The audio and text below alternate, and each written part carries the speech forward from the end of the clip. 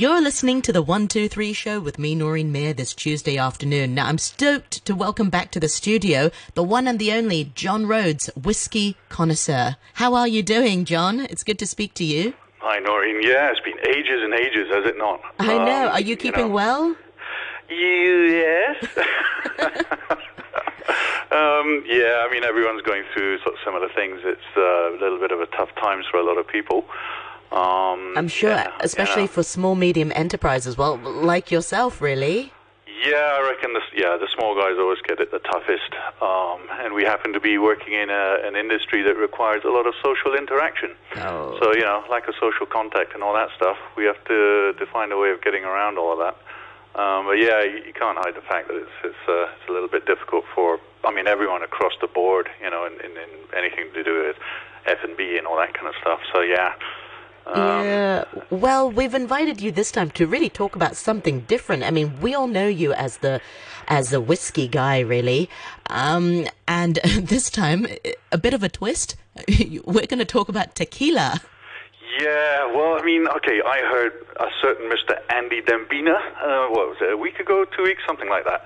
And he just mentioned tequila, and that's sort of like, that perked up my ears, because everyone's got this, this thing about tequila, and it's just basically fire water or paraffin with sugar, that sort of thing. It hasn't got a good reputation, and I want to change that. It's an interesting product. Well, it's Phil's favorite drink, I believe. But Phil, he's got about one taste bud, and that shows in his choice of tequila. I've seen him at it. So yeah, let's not mention him. So let's talk about tequila then. What kind of alcohol is it? What is it made from? Right. Okay. There's similarities and differences to whiskey. So everything I'm going to be talking about, it's always as a reference to whiskey, right?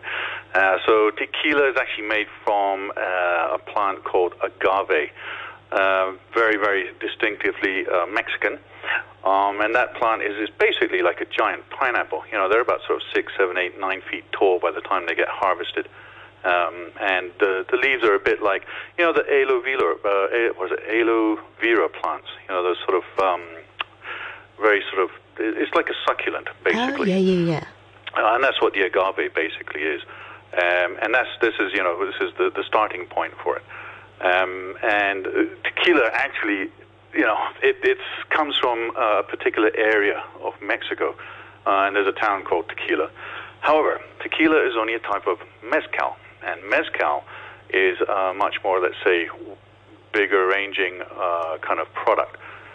So tequila is just a specific type of mezcal, and it's made from blue agave plants only. So that's where the sort of starting point is.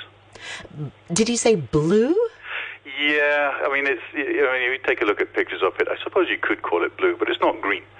So it's a bit murky. But yeah, it's basically blue. And how are you supposed to drink tequila? I mean, a lot of the times when people will know you do shots, you have it with a slice of lemon. Can you have it straight? Oh, definitely. In terms of shots and all that, yeah, that is so Western, and let's just say it's particularly American Western. What's that traditional way is you put salt in the back of your hand, lick it off, hoof down the tequila, and then take a bite on a piece of lime. Basically, that takes away pain. Lime, not even lemon.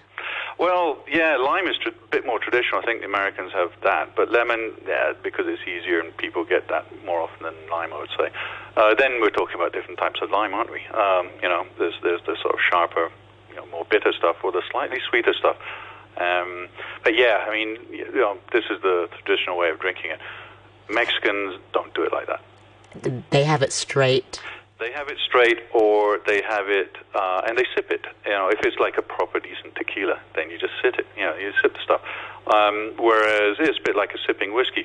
And this is where it got me sort of really quite interested in the whole thing. So I met some people, maybe about 3 years ago, and they got, we were exchanging, let's say, drinks. So I was taking my whiskey around one of the trade shows in Hong Kong.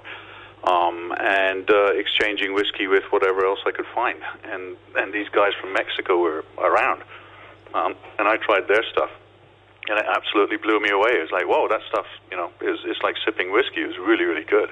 Yeah, so we often also see it mixed in with cocktails, I suppose, like margarita. I mean, is that quite common? It's extremely common, but it's also the really cheapest form of tequila that goes into cocktails. It really is, you know. So in terms of how it's produced, that's kind of important.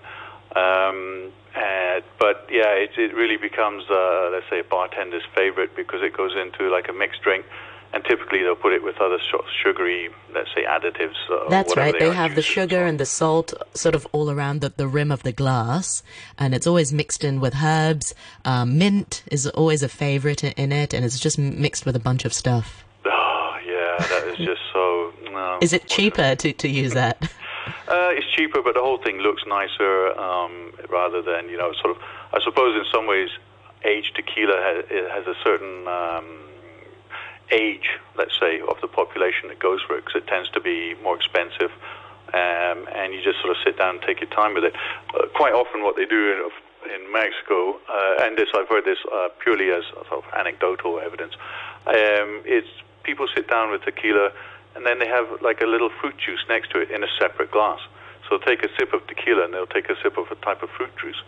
And that's how they have it. So it's a different way. Any particular type of particular type of fruit juice, like?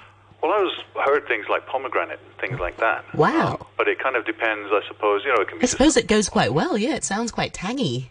Yeah, and then it will depend on the actual tequila that's being drunk. So I mean, you get very smooth ones. You get tequilas. You know, the production method with, let's say, something like mezcal and tequila, they're different. And tequilas are essentially when you take the heart of the plant, and it gets basically baked in an oven, but it's like a steam oven, and that sort of creates this little process inside the whole thing, where the carbohydrates start to become complex sugars, and then at the end of the cooking process, essentially that then goes into a pulping machine. And then the pulp is added with a bit of water, so it extracts all the juices. And then that, you know, all those juices then get fermented. And then from fermentation, you go into distillation. And that's what produces it. Whereas with something like mezcal, traditionally, they would take the heart of the plant, the agave plant, and they cut off all the leaves, so it looks like a giant pineapple that weighs about 20 kilos or whatever. And this thing then gets put into stone pits, and this is the process there is like a lot more, let's say, smoky. And mezcal tends to be quite a lot more smoky, but it doesn't mean you get lower quality product. It's just a different method of production, and that's one of the key ones. Maybe, John, you can sort of talk about the different types of tequila. I also read, I think you mentioned just now the different ages or cheaper tequila. Can you go through some of the different types of tequila that we might come across? Well, the tequilas, they tend to be, the categories they're put into, it sort of sits basically on aging and how they age the stuff. Like in whiskey? It is, yeah, but whiskey has, it's also got the same sort of thing. You've got whiskey, which is like blended whiskey, so it's a blend of like grain whiskey and malt, or you get blended malt, or you get single malt. And, malt whiskey is just made from barley only. But with tequila, it's sort of similar